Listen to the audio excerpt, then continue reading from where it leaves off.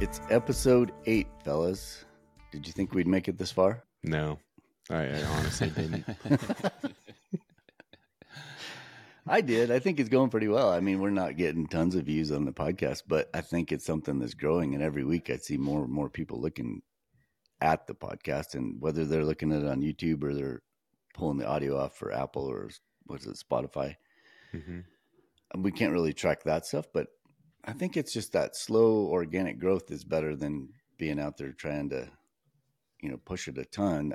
If you get strong organic growth and then at some point we start to push it, I think that's a good way to do it. I don't know if there's a good or bad or whatever, but part of the thing too is we want to get better at this, right? So the more we do without pushing it out there and out without marketing it, it gives us a chance to get better so that when we do push it, it's hopefully really more strong polished. Yeah. More polished, yeah. And cohesive. No, yeah, and then I'd like to hear from the audience if some of the things that they'd want to hear more about. Like, is anybody interested in guests? I think we're all very interested in having guests on the podcast. But what is that? Is it video? Is it stills? Is it people on different continents? Yeah, technicals, yeah. Technical, yeah. So if you have some input on that, that would be cool to just see what people are looking for, right? Because the more we can do that kind of stuff, I love talking to other people and learning stuff. So the more we can do that kind of stuff, for me, the better. But we haven't even started down that road yet. Yeah, hopefully it's been entertaining at the very least for some of our shenanigans. I know we had a request to get Sasquatch on the podcast as a guest. So if any listeners know their favorite Sasquatch, we'd be happy to get them on here. I don't know that they're going to be very talkative, but we can try it. Too bad we couldn't have AI generate a little Sasquatch running behind our in our rooms. Although I did order a Sasquatch. It's a little stuffed animal. Do it? I did. I found one. It cost me $20, but it'll be here. I also found a jackalope that Dean had. So I think we'll have some good characters for that next video. The reason Brandon ordered a Sasquatch was we came up with an idea for a YouTube video that I have not seen. Some of these videos, we look at them and you're like, somebody's doing something on what is ISO, and it's got 90 million views. And it's so basic, but I think it's so important. But I think we just tend to say, oh, well, we got that figured out. But not everybody has that figured out. But we tend to not do those kind of videos. But I think we will start doing more of them. Mm-hmm. But the one thing that I came up with as an idea, which is why we got the Sasquatch, is I don't want to say it because I don't want anybody to steal it, but I think it's going to be really cool. And it's a comparison kind of thing. And it's just a matter of what I have in my head, what I think the answer is going to be. We're going to test it. And it's going to be very interesting to see the differences. So, but we needed a stable character to be our subject, because I wouldn't stay still and Michael was getting grumpy about it. I'm just fidgety. But we needed a stable character, so I bought a Sasquatch stuffed animal because Sasquatch, right? And it needs to be in nature, right? It needs to be outside, and it has to be something that is exactly at the same spot with the same look for all these things that we're going to compare. So it should be pretty cool. Yeah. Actually, you brought up a good point, Michael. How much of the audience actually would benefit or cares to hear about how we talk about exposures, so aperture and shutter and ISO? Can you help us out? Are we kind of going over your heads when we talk about some of these things? Do we need to dive into that more? Is that something that would be an interesting video for you all? Just help us out and let us know in the comments, and we can try and tailor something in the future. But I know sometimes we'll get going and we'll glaze through some of these things pretty quickly. We actually have a question today about waveforms, so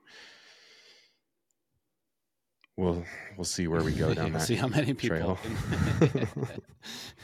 The thing is too is we're not all experts at this stuff. I mean, we go out and shoot, and I feel like I'm an expert with my camera, right? But you give me your camera, I would be a fish out of water. I wouldn't know exactly. I would need to shoot it for a week to really shoot it, watch it, watch the histograms, watch whatever I need to watch that helps me get that stuff correct.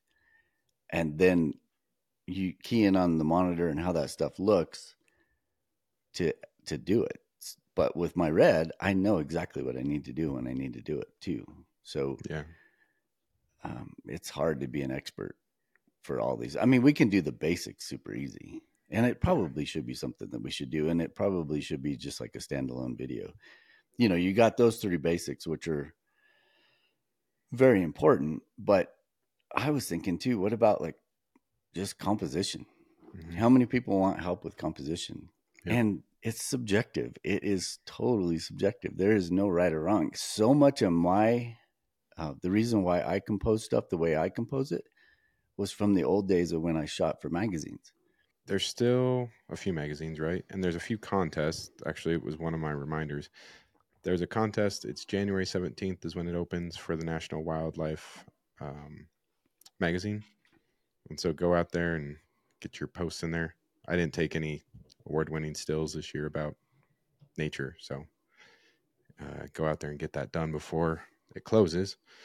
But I think, Michael, you're talking about composition. I think where your background helps, though, is like these thumbnails, right? Because we went out and did a bunch of photos for the bag review that we're putting together. And I had to play model. And that's going to help because we're going to have that room to actually put text on there or do something with. So instead of me being dead center and then trying to find room around like text, we're going to have a nice area to the left or right that actually is usable for that. So I think it still has a place. It's just changing, right? Instead of verticals, like you probably shot a lot of your stuff vertically, right? In the day. Yeah, you were always after the cover, right? And Right. the resolution wasn't good enough back then where if you didn't have a vertical, they weren't going to, more than not, they were never going to cut a vertical out of a horizontal. But now it doesn't matter. So now you can pretty much shoot however you want, and there's enough information to cut it out, provided you left the space to do it. But yeah, there's all that to think about. I don't know. I think it could be kind of cool. I think what we'd have to do is we'd all have to go through our libraries of stuff and just find stuff that is our style for composition and use that as examples. And then also go through our stuff and say, okay, this is really terrible. I can't believe I shot this picture because here's the problems with the composition as far as I see it. I'll handle that field with my photos. Yeah. So I don't know. There's so much to do, but I think it would be interesting to play with. I like that idea. Yeah. I mean, the audience let us know. So we are happy to do that. Actually, I have some, do you want to get into what the audience said? I have some things from the last few videos we put out. There's some questions in here. There's just some comments. Do you want to get into that now? Let's do it. Cool. So the first one is from Ben. We've talked about Ben before. We actually met him out on the trail, Michael and I did. But he had a comment and question in relation to the Alaska video with the bald eagles that Eric just put out. And he says, right on, Eric, I've been waiting for this. We only see the eagles up in the trees down here, Denver. Yep. Not really, but mostly it seems. So it's exciting to see them at eye level. Beautiful stuff. Excellent eagle audio and great job on the pans and catching them while flying. I need a better tripod. Tripods are key, Ben. They're awesome. Yeah. Are the modeled ones that don't have white heads juveniles? Were there other photographers out there enjoying the cold? ? You Alaskans have your own definition for a beautiful morning, but yeah, it really is. It looks so cold and you're basically standing there in a windbreaker. Neat to see the bear and other birds and ways they were interacting too. So first one there is just juveniles versus mature ones. And then were there photographers out there? Yeah. So I was there during a time where there's essentially an event and there were some other tour groups around. So anywhere from half a dozen people to some days, we're spread out over a couple miles, but there could be 30, 40 people around. Just depends on the day. And the weekend, people came in. So, but yeah, the eagles, as far as turning into that classical whitehead and mature plumage, I guess you would say, is like a 5-year process. So when they're modeled, they're probably in their 3rd, 4th year. You can just Google search a cycle and you'll see them moving through. But the juveniles are the, all brown, kind of speckly look, and then they eventually start to turn their head white, and their bodies will get nice and clean black. So yeah, there's a mix of ages there, and they all interact with each other. It's pretty cool to watch them, down on the ground level, having their little battles and fighting. I wish I would have had more fighting. That was really what I was hoping to get to see more of. But with all that open water in the first part of that trip, it was just, there wasn't a lot of competition for food. It was a massive buffet spread out over miles and miles. So they didn't really need to compete for, small little open areas to feed out of. But yeah, thanks, Ben. Appreciate it. I think my favorite interaction you captured was the black-billed magpies pulling the feathers, the tail feathers on the eagles. So that was, I think that was my favorite interaction. Yeah.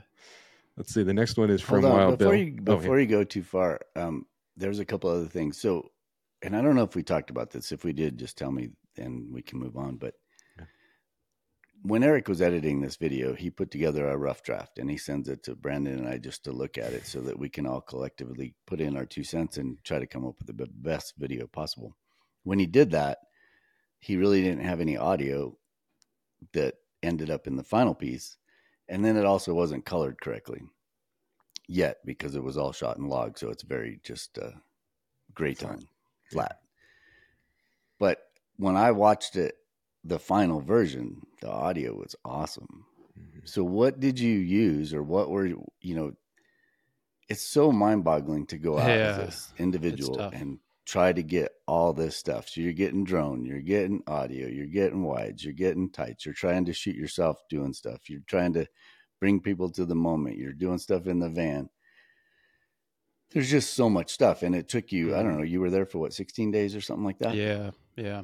What was your thought process, and what did you use for the audio? Because in the final piece, when you hear all that audio, it is so much more fun to watch. Yeah. To hear all those eagles and to hear all this stuff. I always knew that was going to be an important component because we've talked, and, you always hear the classic thing. I think we even said last week where a crappy video and good audio is going to win out over great video and crappy audio. A lot of it was me digging through archives of audio files that I had and kind of cutting stuff, clipping stuff. I did use a little bit of stock audio from a service that we're subscribed to fill in a couple pieces. And obviously the music was from that too. As far as the process goes, I mean, I've made a couple videos of just when I've gone out and, just shot on trips here and there and tried to put together like a little shorebird thing years ago. But this was really kind of the first time where I was just going to get out and have all my gear and just try and shoot and cover and really dive into how can I try to like capture an environment more. Not to make excuses, but this is the first time I really tried to put together a piece. And from start to finish, I was just, solo out there trying to record everything. So there's some horrible cuts of things that obviously didn't make it to the thing. And I think the other thing that surprised me was, if I had used all the footage, I mean, you're talking 8-10 hours of stuff. I barely used a lot of what I shot. And as I went on, I was more selective. So there was so much to learn during the whole process. But, I would have my main camera going and then either utilize a GoPro or my iPhone to kind of cover myself, which I hate doing, but I had to do it. And hopefully it won't be so awkward as things go on. And then I would, if things were quiet or the audio had an opportunity, I have a Zoom F2 or a F3, and then I would throw a couple of mics on that and just try and go leave it in the woods somewhere for a little bit, or under, like the eagles will be perched in the trees up above.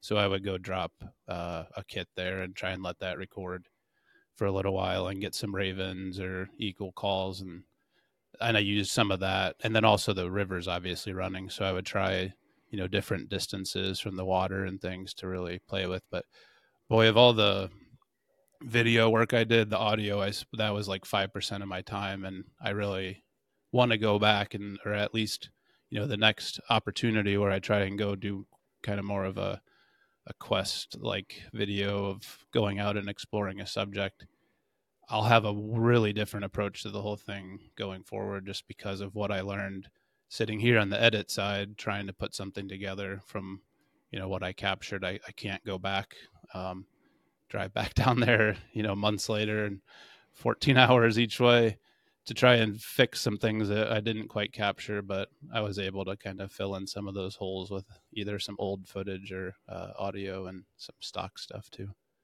But yeah. Give me a good example of what one of those things is where you're like, oh, I would do it totally different. Is, because there's so many. What is it that you would spend more time on audio, or what is it? I probably, yeah, there were some limitations. I think we've talked about where like I had the FX6 and my battery plate makes a lot of noise, so I couldn't record on camera audio, which I fixed. So I didn't have live audio during a lot of what I was shooting. That really frustrated me. I think looking at the shots of me, the composition's horrible, but I can't easily see the back of the screen. And I'm like, oh crap, something's about to happen. Let me hit record and try and focus on what I'm doing. And in my mind, I'm thinking I obviously want just someone there covering me, documentary style, to really make it look good. There's, just a static shot. You can't always see what I'm doing if I turn my back. So those things I think were where they kind of lose maybe some authenticity or some artistic or, cool look to them. It would be nice to have someone there. And then maybe, I guess I kind of think about, storyline, and this doesn't really have much of a story. It's essentially just like a vlog of me going and kind of sharing what I was able to see while I was there. Could there be maybe more of a sequence to pull out of it or something like that? I'd kind of want to explore. Maybe, I don't know that I want to like write a nature type piece, but maybe going in with mixing both like kind of me and my story and with the animals or something. So yeah, there's just a lot of ideas that are cooking around in my head. But yeah, I think I was kind of, obviously you don't like to look at yourself on camera. At least most people don't. And those are the hardest parts. Like, what do I use of myself to try and at least carry some sort of storyline through what's happening? And let's just give the audience an idea as to your background, because like you said, this is probably the first one that you've put together that is this comprehensive. I mean, I'll admit it, this is the first time I've ever ran, like 3-4 channels of video and audio in a timeline. That's completely new. So how many times I had to Google how to DaVinci Resolve, X blank to try and, piece my way through. Right. Why does everything keep getting shifted? And I had to start over once because I had done something, incorrect setting it up. And yeah, I mean, I have a doctorate of pharmacy degree. I've never studied anything technical in terms of the video production world or anything. So just YouTube Academy of trying to figure things out and then learning. I mean, the best thing you can do is shoot. And the shooting doesn't do anything until you sit down and look at it on the computer. And then you realize, holy crap, I completely blew this out, or, my screen brightness was really high or something. I was shooting with the old mirrorless back before really understanding how to shoot log and, histograms and stuff, and blowing stuff out, or you look at it and it's completely underexposed. So yeah, it's just a lot of trial and error to get to this point. And like I was telling you guys while I'm doing it, I really just want this thing to be done so I can move on to the next, because the deficiencies start to annoy you and you're like, why didn't I do this better? But at some point you have to call it finished and move on to the next thing, which I haven't figured that out yet. Well, I mean, your preference is to be shooting, right? Not editing. Yeah. I know my preference is to shoot as well. Yeah. But I think that's everybody's preference. And I think what Eric just said is speaks volumes. So totally. When I first started doing video, and if you guys watched last week's podcast where we did the story behind the image, that was when I was a newbie to shooting too. And I just really didn't have a lot of I didn't have anybody to teach me, and YouTube wasn't even around at that point. Yeah. So it was just kind of do as you can and then try to pick up classes or workshops here and there just to learn. when I was first getting started on this, I had a real job at one point, right? I was a water quality analyst for a city here in Denver. And they were starting their own government access channel. And I was like, oh, I want to do video. I wonder if I could get that job. I just knew the right people and I did get the job. I had no background and the guy was willing to take a chance on me. So I learned a ton there. And then over the course of time, we did really well and got it going. But when my point to the whole thing is I would bring in new people, new shooters. Mm. And when I would do that, everybody thinks that they got this all figured out, right? So I would hand whoever the person was a camera and I'd go out with them and I'd say, okay, let's just shoot a little 1 minute or 2 minute thing on whatever it was, a park or a person that works in some fashion for the city, a public service worker or whatever. I wouldn't say anything. I'd let them shoot. And then I would have them edit as well, whatever they shot. And immediately you figure out your deficiencies. Because if you figure out that, oh, well, I didn't hold that shot long enough, or I was way too shaky there, or I didn't give some sort of transition point from this shot to this shot, you figure out so much. And I think that's what you've done, Eric, by doing this piece is, and I have to say, this piece is amazing for being Great. like one of the first ones that you've ever done, right? Yeah. If you watch this, I mean, it kept my attention the whole time. So having those points where you find like, oh, I should have done this, or I would have been better off if I'd have done this instead of this, or whatever it is. But you don't learn that until you actually have to edit your own stuff. Yeah. And so the process is like so valuable. And Brandon, you learned all that too when you were doing your own YouTube channel. Mm-hmm. So I think if you get frustrated with video, if you're out there shooting, just know that you learn so much so fast because the minute you start shooting stuff and then you go back and you do try to put it together, you immediately figure out these deficiencies in your process and then you can go back and correct those. So just keep that in mind if you're in the biz. And I still have all those issues too. I mean, I was just going to say that. Yep. I haven't got it figured out. And a lot of times we're shooting wildlife. It's not like we can tell a model or some sort of actor or something, hey, you know what? I messed that up. Can you redo that? And then can you exit this way or can you do this? Because that's how it's going to work best in the edit. When you're shooting wildlife, you're at the mercy of whatever that wildlife's going to do. So you get what you get and you can't fix it. Yeah. But like your moose thing, right? How many days? So you were out there for a month, right? Essentially the entire month of late August into September, though. So we'll say 45 days for moose. Mm-hmm. How many times would you go out expecting to see something and then not?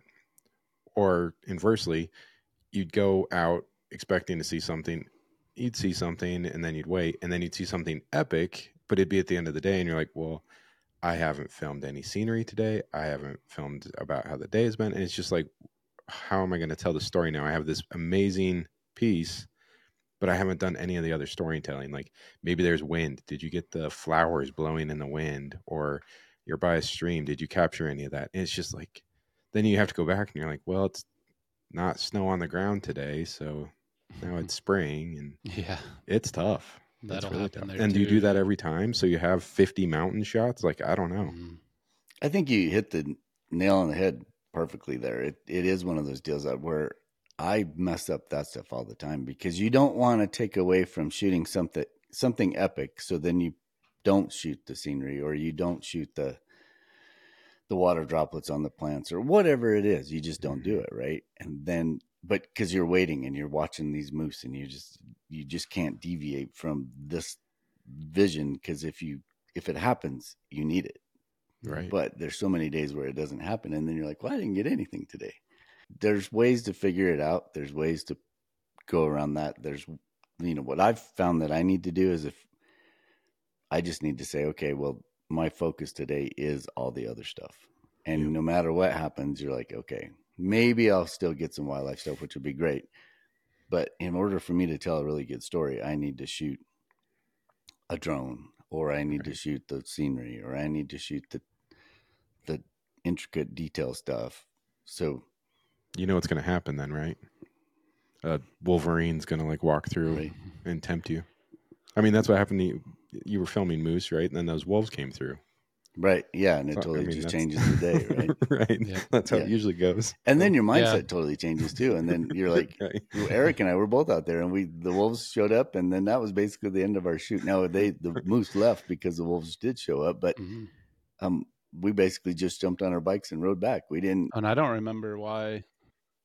Something was going on with my camera that day, and I didn't even have my long lens. And of course, I'm like, well, it's kind of the end of the season. There's probably not much happening. I'll just take a small lens and just try and maybe shoot some of Michael when we get out there. And it's a freaking moose party with like over 20 moose just all doing crazy stuff here and there. There's little ones fighting, chasing each other. You're constantly like on your head on a swivel. What's happening? There's big bulls ready to fight. And here I am with a little 24 to 70, like, oh, damn it. I guess I'll just watch this today. But yeah, it's tough.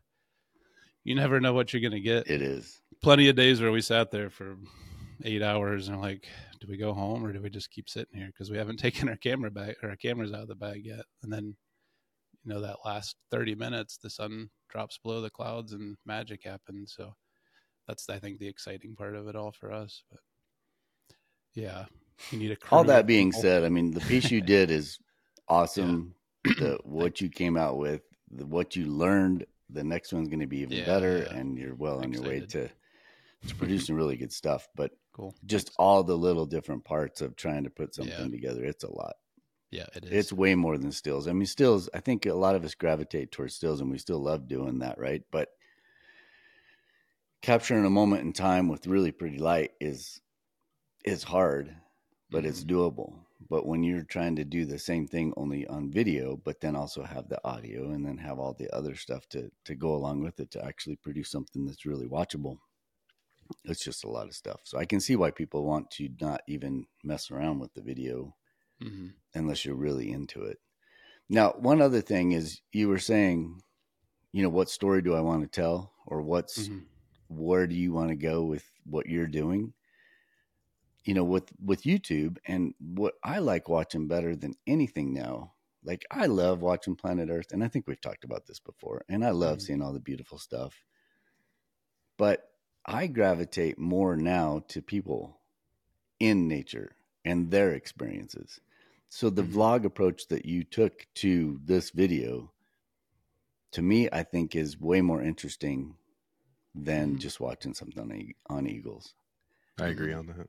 100%. You know, I just think just that whole, like the little thing you did in the van where you had you know, it was windy last night and the van was kind of shaking. Let's go check it out and see what, you know, showing the bear tracks and showing that the bear probably rubbed up against, you know, that stuff that's real life. And I think people gravitate towards that more than just a pretty eagle piece. And the hardest thing is to remember, like, yeah, before you get out of the car, like, wait, stop. I have to hit record and have a camera in front of me. Right. How many times did I just go do something and like, why didn't I record that?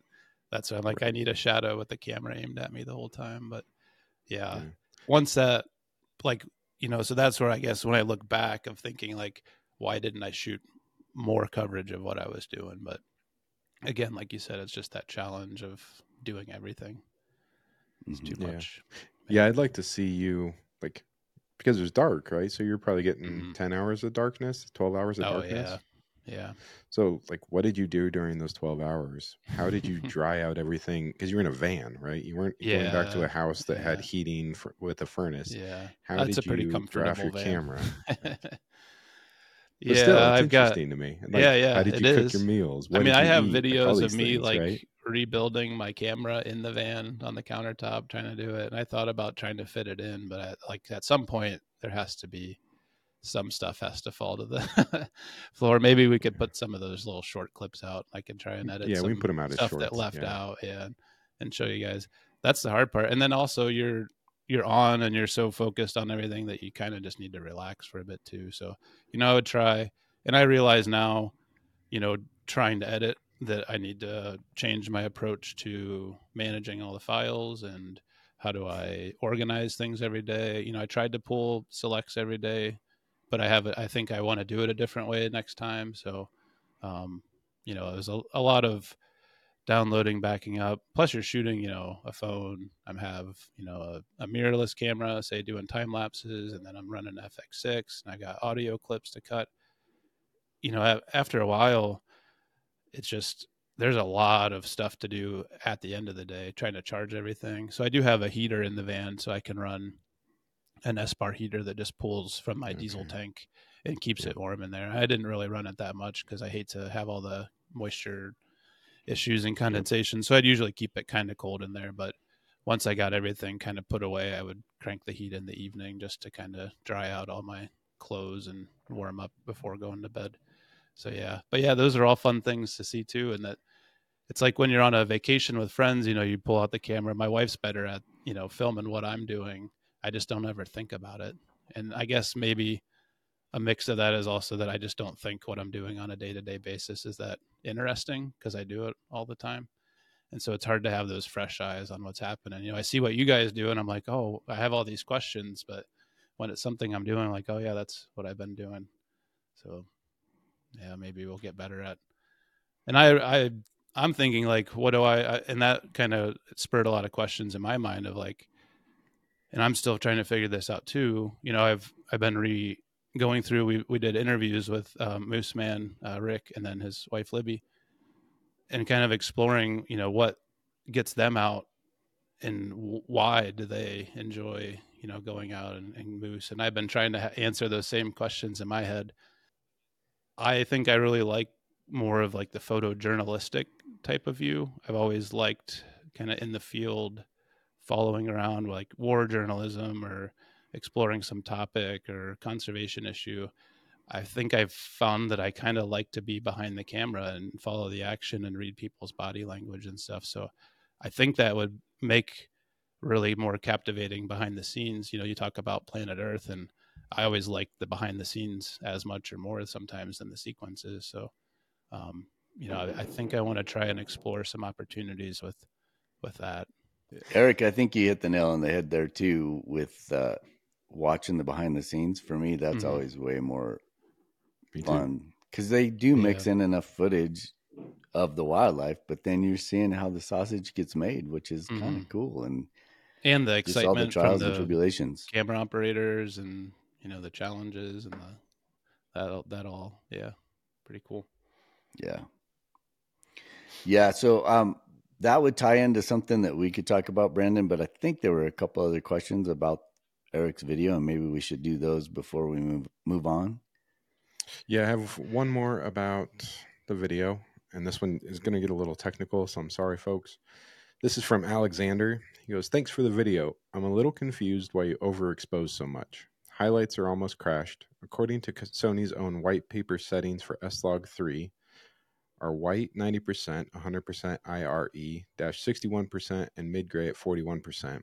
But on your waveform at 2140, I saw much higher settings. It looks like you leave the zebras from S709 or Cinetone and expose for S-Log 3. Or maybe I'm wrong, question mark."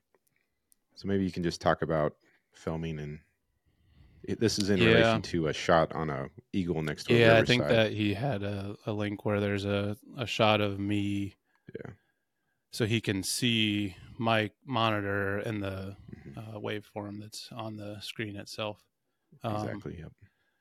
I mean, the quick answer, I guess, it's snow, so it's white, and you can't really. I mean, you have to if you shoot snow and you just let it like on auto meter, it wants to make it neutral gray or something. Say for a still, you have to kind of overexpose.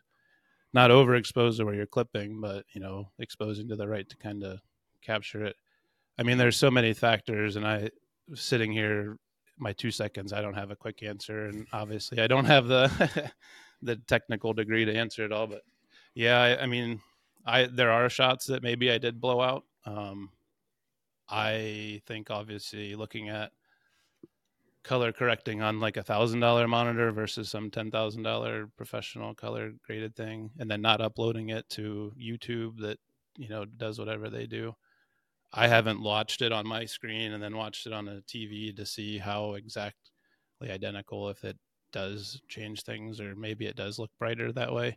And that obviously could be something to learn from. But Yeah, I mean, essentially, I'm trying to push the upper limits shooting in the snow so that on a black subject like a bald eagle, where the lights may be beside it or behind it and you have shadows, it's trying to get as much of that shadow detail as I could without, clipping the snow, I guess, was really it.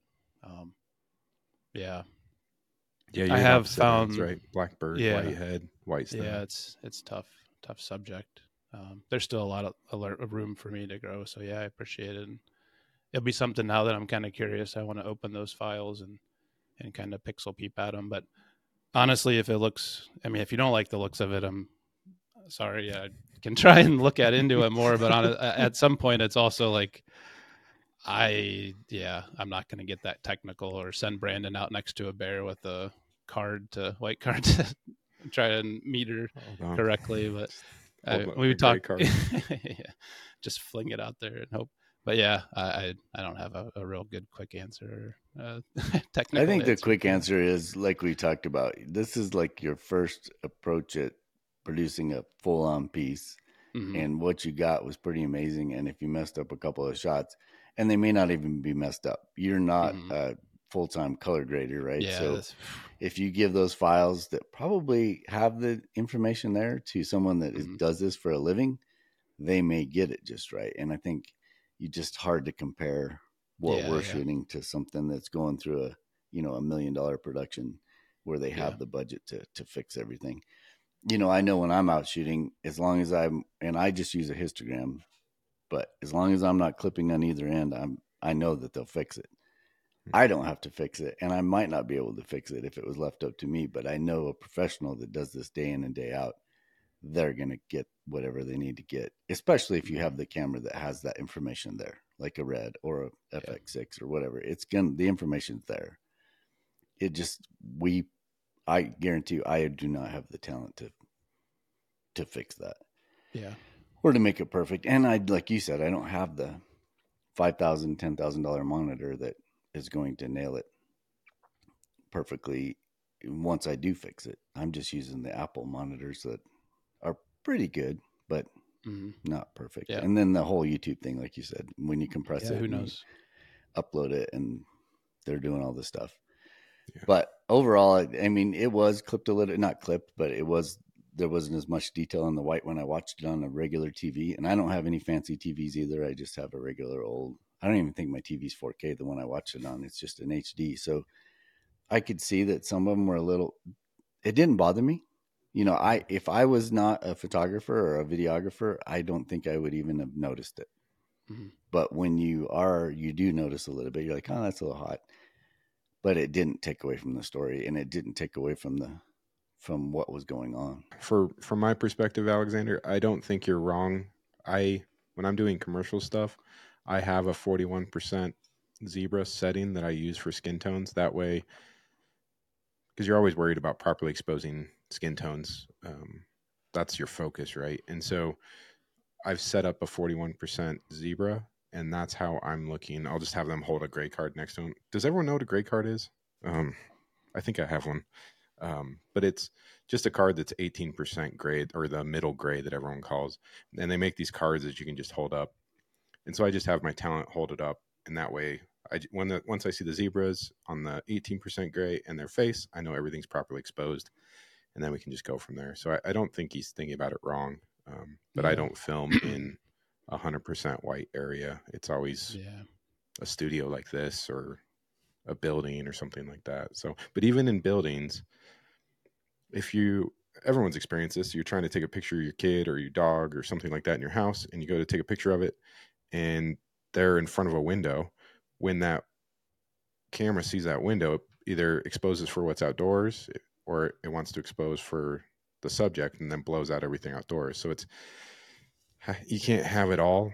Well, I say that, but you're red, Michael, and those reds you can bring back a lot Mhm. just because it's raw.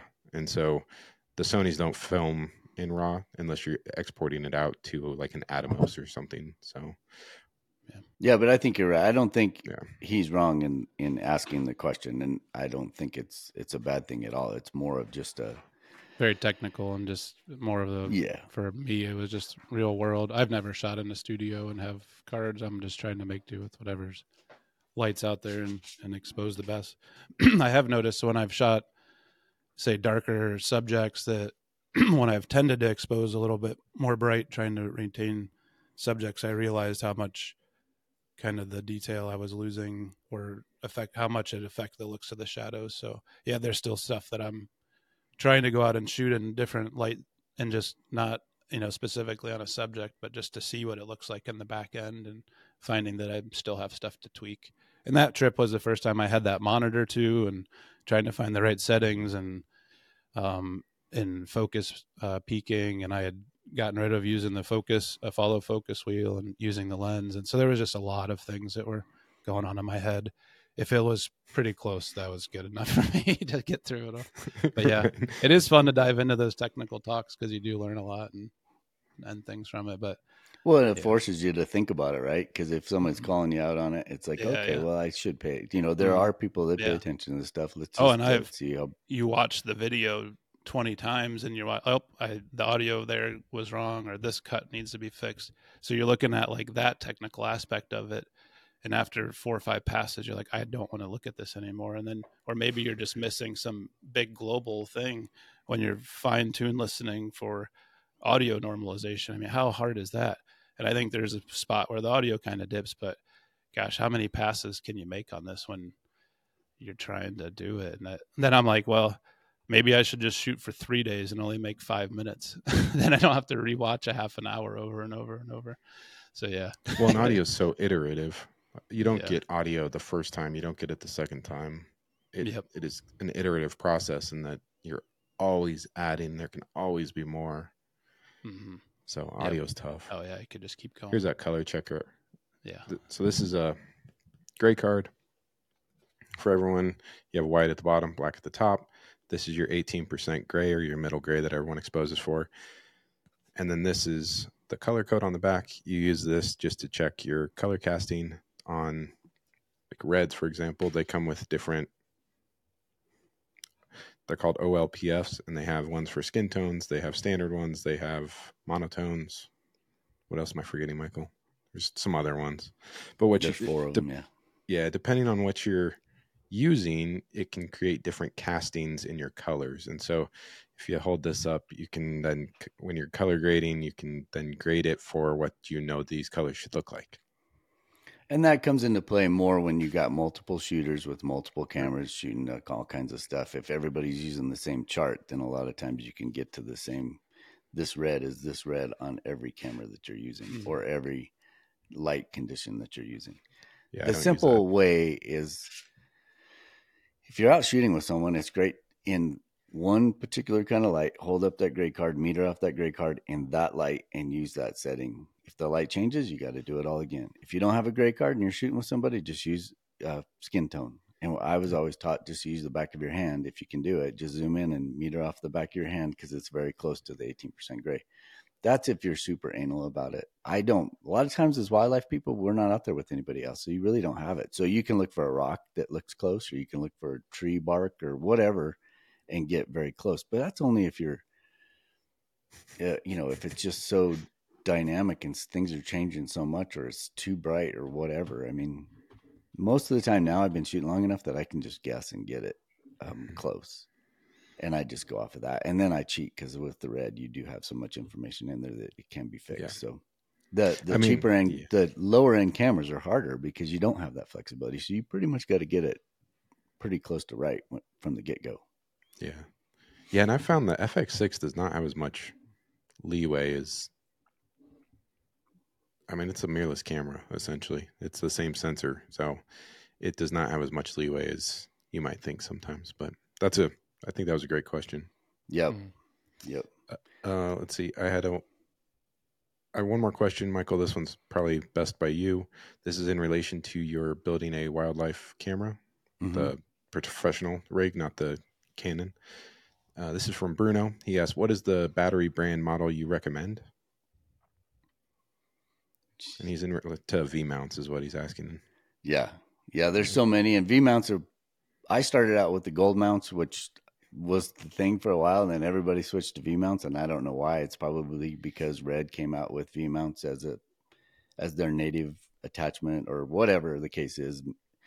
V mounts are the way to go now. Battery technology is really good now, so they're getting smaller, they're getting smarter, they're faster to charge, they last longer, all that kind of stuff. I just see what gets sent to me when I'm doing a production, so I get to cheat a little bit. If somebody hires me to do a shoot and I'm using their gear, they send me the stuff, and then I get to see what other people are using, and it's usually coming from a professional rental place in the UK or somewhere like that. So you get a wide variety, and more than not, what I see now is Bebob and Hawkwoods. Those are two of the more common ones that I see out there. IDX makes them too. There's Blue Shape. I've used those. Anton Bauer makes some good stuff. It's really hard. But if I had to go buy, or what I did buy for myself, and is the Bebob, and I think Eric's using the Bebob as well. Same. And I think they're all priced very similarly. A lot of it can just be on availability. If I could get it from Precision or B&H or someone local, in the US, because Hawkwoods, I think, is based in the UK. So that means it either has to be warehoused by like a B&H or someone like that in order to get it. Because, shipping lithium batteries is difficult on a plane. I had that problem. Yeah. So I went with the Bebobs. I know Doug, y'all, if you listen to Wild and Exposed podcast, or if you've listened to our podcast, we've talked about it before. I think Doug went with the Hawkwoods, which that kind of blows too, right? Because if we're out shooting together, we can't use the same charger. Sometimes we can, sometimes we can't. I mean, you want to try to, if you got a group of people shooting together that, like all three of us, we should probably all just land on that same battery. And that way we can share and mix and match, and we have chargers. That way it just makes it a much easier process. But V mounts are pretty cool. And the problem that Eric was mentioning earlier with that, both you guys have adapted your FX6 to accept V mounts, but it comes with a whole nother set of issues, right? Whether it's creating noise from the actual connection, and what Eric was referring to earlier is there's a hum or a buzz introduced by that accessory. So that kept him from actually shooting audio native to the FX6, which would have been cool if he could have got a shotgun on there. But it's that connector. And then it's just the manufacturer. It's a ground issue, more than likely, and it's just not perfect. But, it's a cost thing too. You need to go out and spend however much money you need to spend to find the one where people took the time, but it's going to cost more to get the right accessory to prevent that hum or that buzz or that hiss or whatever it is. So it's like everything we talk about. There's a million little issues that end up happening, and you just got to navigate through. And hopefully a podcast like ours at least introduces these issues, and it's something to think about, because you can't think about it all. There's just no way. I run into stuff all the time where you think you've got it figured out, and then something happens and you're like, oh, well, I either need to go buy this, or I need to do this differently, or whatever it is. So, yep, I feel that. Yep. Well, it's funny that we're talking about that. I just adapted my Red, because it used to be Arca Swiss, right? But now that you use these bigger cameras, I'm using that LWS system where it's like a larger plate that it latches into. But then I had that plate, and you can go onto like an airy dovetail that's longer, so you can slide it down. So when you're using, let me back up, because that was a lot of like jargon. So on our cameras, we use the Arca Swiss plates on the bottom most of the time for small mirrorless setups. Well, when I adapted to the bigger FX6 and the Red, I was still using Arca Swiss, but they were big plates, so that I had the range of movement when I changed the large lens, and you have a big old heavy V mount on the end. You need to change it on the tripod where it sits. So I bought a dovetail plate, and that allows me more flexibility in where I put the camera when I move from like a 28 to 135 up to like a 200 to 600. But in doing that, it changed all my mounts. And so I just adapted the Red to an LWS system. But then it's like, now I'm carrying the LWS system around on the big cinema cameras, and I still have Arca Swiss, and it's just like there's always a compromise, I guess, is what I'm getting at, and there's no right answer. So just That pick the actually, rabbit hole you want to go down. exactly. That actually brings up a whole nother topic for a podcast or a little short for YouTube that we do. Not a short, but just a little 5 or 10 minute video where tripods, I get those questions all the time. What tripod should I use? And my answer is the biggest, heaviest tripod that you can afford and that you want to carry is what you want to use. But what Brandon's referring to and what he's trying to accomplish is balance. Right. So if he lets go of that camera, it's going to stay where he let go of it. You can't be shooting this really beautiful shot and have an animal walk out and then you let go of the tripod and the camera flips up or, is not balanced correctly. Down, and it just messes up the flow of the video. Right. So, that would be probably another good video that we could probably do and just dig into. I think between all of us, we got so many different tripods that you could show the examples on what actually happens. And then also the operation of tripods and how to operate them correctly, because there's so many little, and everybody's got their own little method or way of doing it, but it's interesting just to see how it works. Yeah, you can put in the picture we took last week, I guess, the week before, of all the tripods we had set up filming in the studio. Yeah, and they're all different. There's not one similar, not the same one. Yeah. But it's expensive too. I mean, Brandon, I don't know, you probably bought the most recent one, and it's the one I would buy if I felt like I could afford it right now. But I don't know. You bought it used and was still what, 6,000 or 7,000? Am I right? $7,000. Yep. Used 7,000 just for the tripod. But then that means you have to have just the sticks head, or legs that actually hold that kind of weight, and then you got to be willing to carry it too. Mm-hmm. So it's not a light piece either. I think that would be a good one to do. And what baffles me, well, it doesn't baffle me. It's just a factor of people, I think, is someone will go out and spend $10,000 on the lens. This is back in the stills days, but they would use a little, what is it, a slick or silk or whatever those old tripods were. They just a little aluminum, just little flimsy things. And you throw a $10,000 lens on it. And, you just you're wondering why you weren't getting good stuff. Bad boys. That I see it all the time where people, but you can make it. You don't know too. what you don't know, though. Exactly, you just don't. So that would probably be a really good video for us to do. All right, so what else do we have? I have a couple of comments about what we were doing this week, but did you want to go into something else? I just have 2 comments. One is from Tim. This is in relation to our commentary around the introduction of wolves last week. He mentioned a few books. So if you're reading about wolves and like books, he mentions Of Wolves and Men by Barry Lopez, The 9 Mile Wolves by Rick Bass, and The Arctic Wolf by David Meck. So those are a few books. And then the last comment is from Wild Bill. Wild Bill, I love reading your comments. He says he was going to watch the Alaska video that Eric put out with a nice glass of bourbon. So my question to you is, what bourbon did you end up drinking? I have been drinking some Blade and Bow here recently, and it is not my favorite. So it's all yours, Michael. So just a little update as to what we've been doing here lately. Eric's been out a little bit, just roaming around Anchorage that we've talked about. Nothing too great, right? Yeah, just the new you year. Said you were out doing some birding. There's a funny little joke or a little cartoon. I think, what is that, Family Circus or something, that's like, I'm staying up. It's a little picture. Maybe I'll share it to you guys. It's like, I'm staying up till midnight so until my eBird checklist resets to 0 for the new year.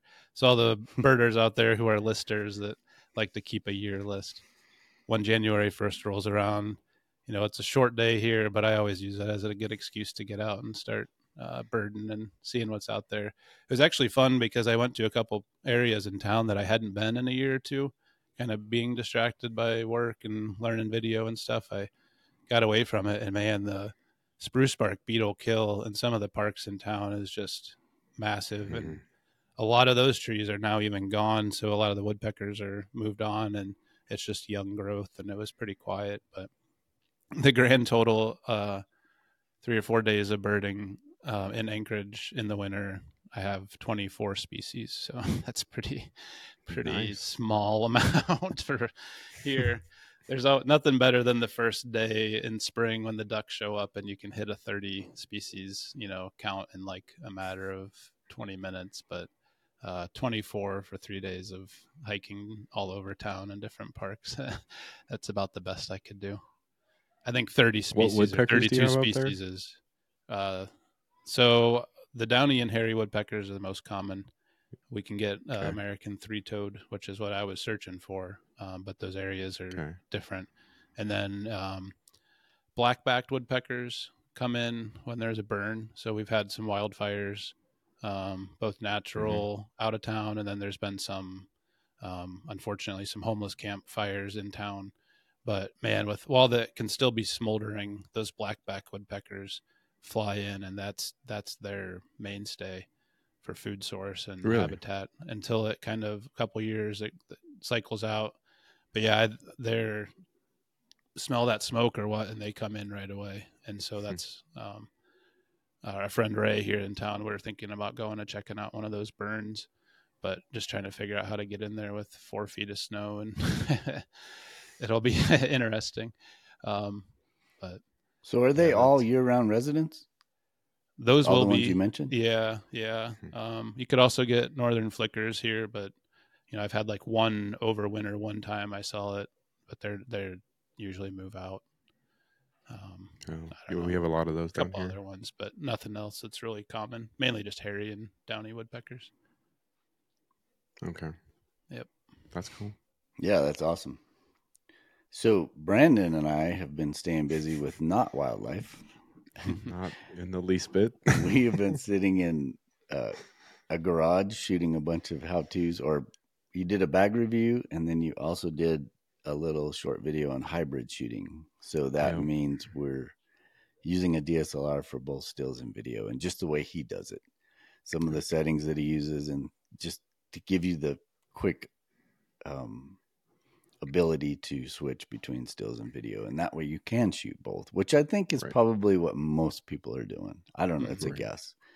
Yeah. We're all three more video based, I think, and video is always top of mind, and I'm always video just because the camera I have, I guess it'll shoot stills, but I don't ever do that. It's just all for video. But if you're shooting a hybrid or a DSLR of some sort, which is the A1 or the R5 or the Z9 or any of those, they're Any all of those, really yeah. great at both of them. Just how he approaches that process, which is kind of cool, and hopefully it'll be interesting. And then the other day we were like, well, we need to. So Brandon did a bag review on this bag that he really likes, with the exception of a few little dumb things that could be improved. So we're like, we should go get some B-roll of him with this bag. So you wouldn't believe how hard it is to find a really cool place around Metro Denver where you can get something that looks kind of cool. One of the places that I thought would be perfect, they were doing tons of construction, so we couldn't shoot very much there. And then you start driving around these other places. Oh, I know this place over here we can probably get away. And what I was thinking, and it goes along with what Eric said earlier, we should have shot that process of us looking, because that is just as interesting Totally. as Totally. we both had our cars because we live in different parts of town. So we met at this spot, and then we both jumped in one car and we just started driving around. We're just kind of shooting the bull as we're driving around. But that would have been probably a good, fun thing just to bring people into the day in the life kind of what we were doing. But I think we ended up doing something really cool as far as getting B-roll, because we finally found a good spot to do it. But then we also, Then we did an Brandon is impromptu a video. gear. Y'all want to just like tune in just to see the amount of gear that Brandon buys weekly, Hey, because now. he showed up. And maybe your wife shouldn't listen to this, but Yeah. he showed up the other day and he's like, so I got this Sony mic system, and then I've got this DJI mic system, and then, I went ahead and rented the Rode mic system because we should compare them all. And it is super awesome to have him have the thought to actually do this, because there is no perfect system. So you're really having to choose. Recording hell right now. Yeah. It's Well, like, so like we got to back up. Michael is like, he's done this. Like, he knows what he needs to know. He knows the sun's going to rise and the sun's going to set, and he knows all his production and everything's going to work out. I am still, so I'm like beginner intermediate, I'll say. Like, I'm learning, I know some things, but I'm still stupid enough and don't know enough to get myself in trouble, a lot of trouble sometimes. And so audio is important when you're going out and recording clients and different things. But I'm always trying to make things better. And so this is one of my big problems is I'm always like, this could be better. There's got to be something better out there. When in reality, it's good enough. But I hate the phrase good enough because it just, I don't know. Yeah, I have to credit that to my dad. Like, if I said good enough, it was like game over in our house. Like, that was as bad as a cuss word. And so, like, good enough to me is not good enough. And there's got to be something that's better. And so I'm constantly trying to iterate into this. So when I first started out, like doing, I'm going to go be a videographer type thing, I bought these little DJI mics. And they're fine for recording, like talking on a camera like this, it would be fine. As soon as you get out of line of sight, or as soon as I put it behind me, because, you know, I got some girth on me, as soon as I put it behind me, it loses signal because it's all based on eyesight. And so you start getting and upgrading into this audio set. Well, this is like year 2 of me going through this whole process. And on the actual production side, I use Sony UWP lav mics, which are fantastic. They're radio frequencies, but they're almost $2,000. And most of you don't need a $2,000 microphone lavalier setup to talk to a camera, right? So like, that was where my mind was, is what can you throw in your bag and what can you do with your microphones to do this? Now, my last thought is, my biggest fear is that my wife, I'll die, and then she's going to sell everything that I own for what I told her I bought it for. We got to be at that garage sale. Yeah. Right? Yeah. She'll be like, I got this camera. Do you guys want it for $200? I don't know. Yeah. That's all I need. Yep. But we ended up doing something pretty cool where it was just off the cuff. We were out in the middle of nowhere. He has his 3 mic systems. So we had Rode, DJI, and Sony. Mm-hmm. And we just did a quick little comparison that I think is going to be a really interesting video. And Yeah. they're all good, but there's not one of them that has everything. So you really got to pick and choose. What do you want 32-bit float? Do you want a better battery? Do you want it seamless? Do you shoot Sony? Is it Sony that would be better just because you're shooting Sony? Mm-hmm. Yeah, it's just so many. Does it record internally? But we just kind of did a little highlight video. And me not be even messing around with any of these mics ever, I would like to get one. So I thought, oh, this would be great. I'll just get to figure it out. I walked away like, I don't know. They're all good in some way. Yeah. What do you use? What's the best one? What do you want to plunk down $300 on? Because that's about what we're talking, right? $300-$400. Three. Yep, exactly. Yep. So while it's a lot of money, it's not like you're going out and buying a $5,000 camera, and you can get really good audio with these things, and it is going to serve your purpose if you're doing something like what we're doing, or even if you just want to capture decent stuff out in the field. But none of them do. There's not one that does it all awesome. No. Well, and like these little, does everyone know what we're talking about? The little DJI and Rode systems. You'll see them on YouTubers nowadays. They'll put them in their chest or clip them on their lapels. That's what we're talking about. But my thought for wildlife was, well, if I can get these things to record well, I could go stash it out somewhere where I'm hoping something is, much like our GoPro camera traps, go stash it out somewhere and capture some audio that can then transmit back to my video that doesn't have me moving around or anything near camera. But I haven't got it to work. So it's just, I don't know.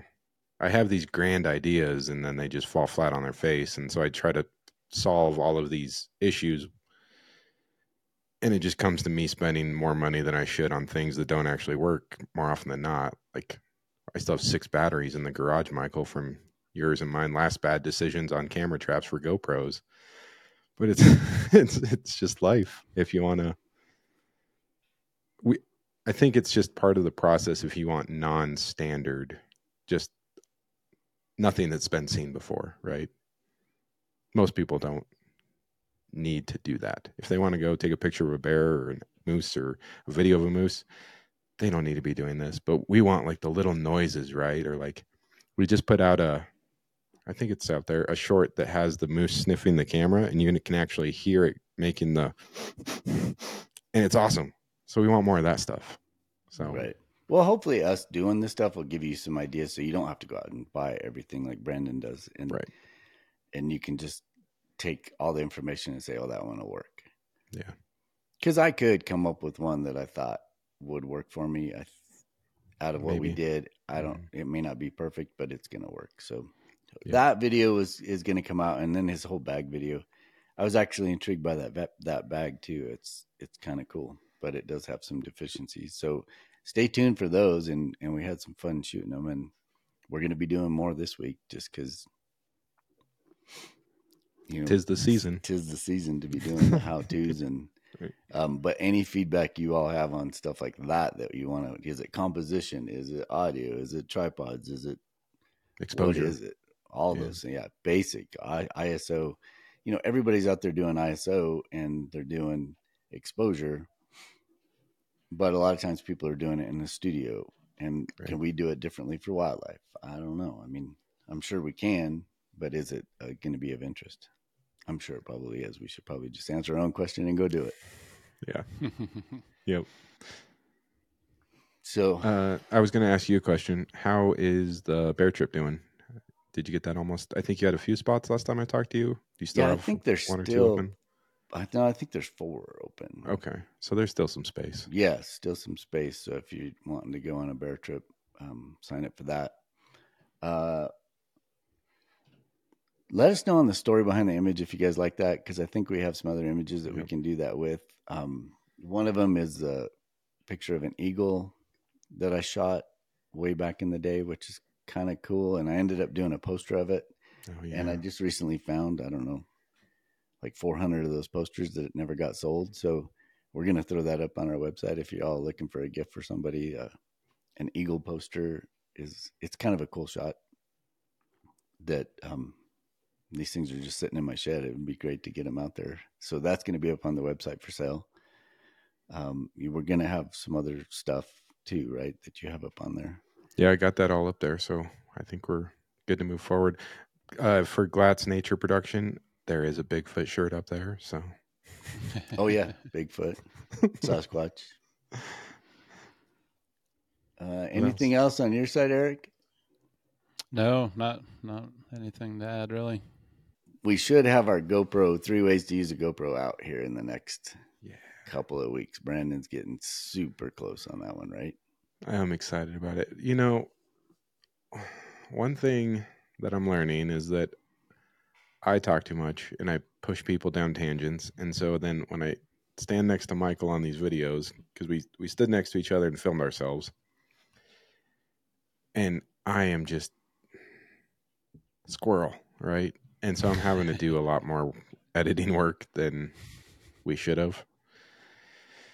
But it's coming together awesome. So this is the first time I will say in an edit where I have more footage than I am possibly ever going to need, to the point where, because you get through these edits most of the time and you're like, oh, I wish I had this, or I wish I had a majestic mountain scene or whatever it is, right? And there's always that I wish I had. There's too much video on this one because it was 8 months of work between the two of us, and we filmed almost every day we went out there. And so it's just like finding the footage sometimes is hard enough. So I've been spending hours just watching it and marking it in and out and using my new keyboard. So that's been useful. But yeah, I'll have it out here. I'll have a first draft probably this week, and then we'll follow up and iterate and get it back out for y'all. Y'all. Well, thanks for tuning in, and come back and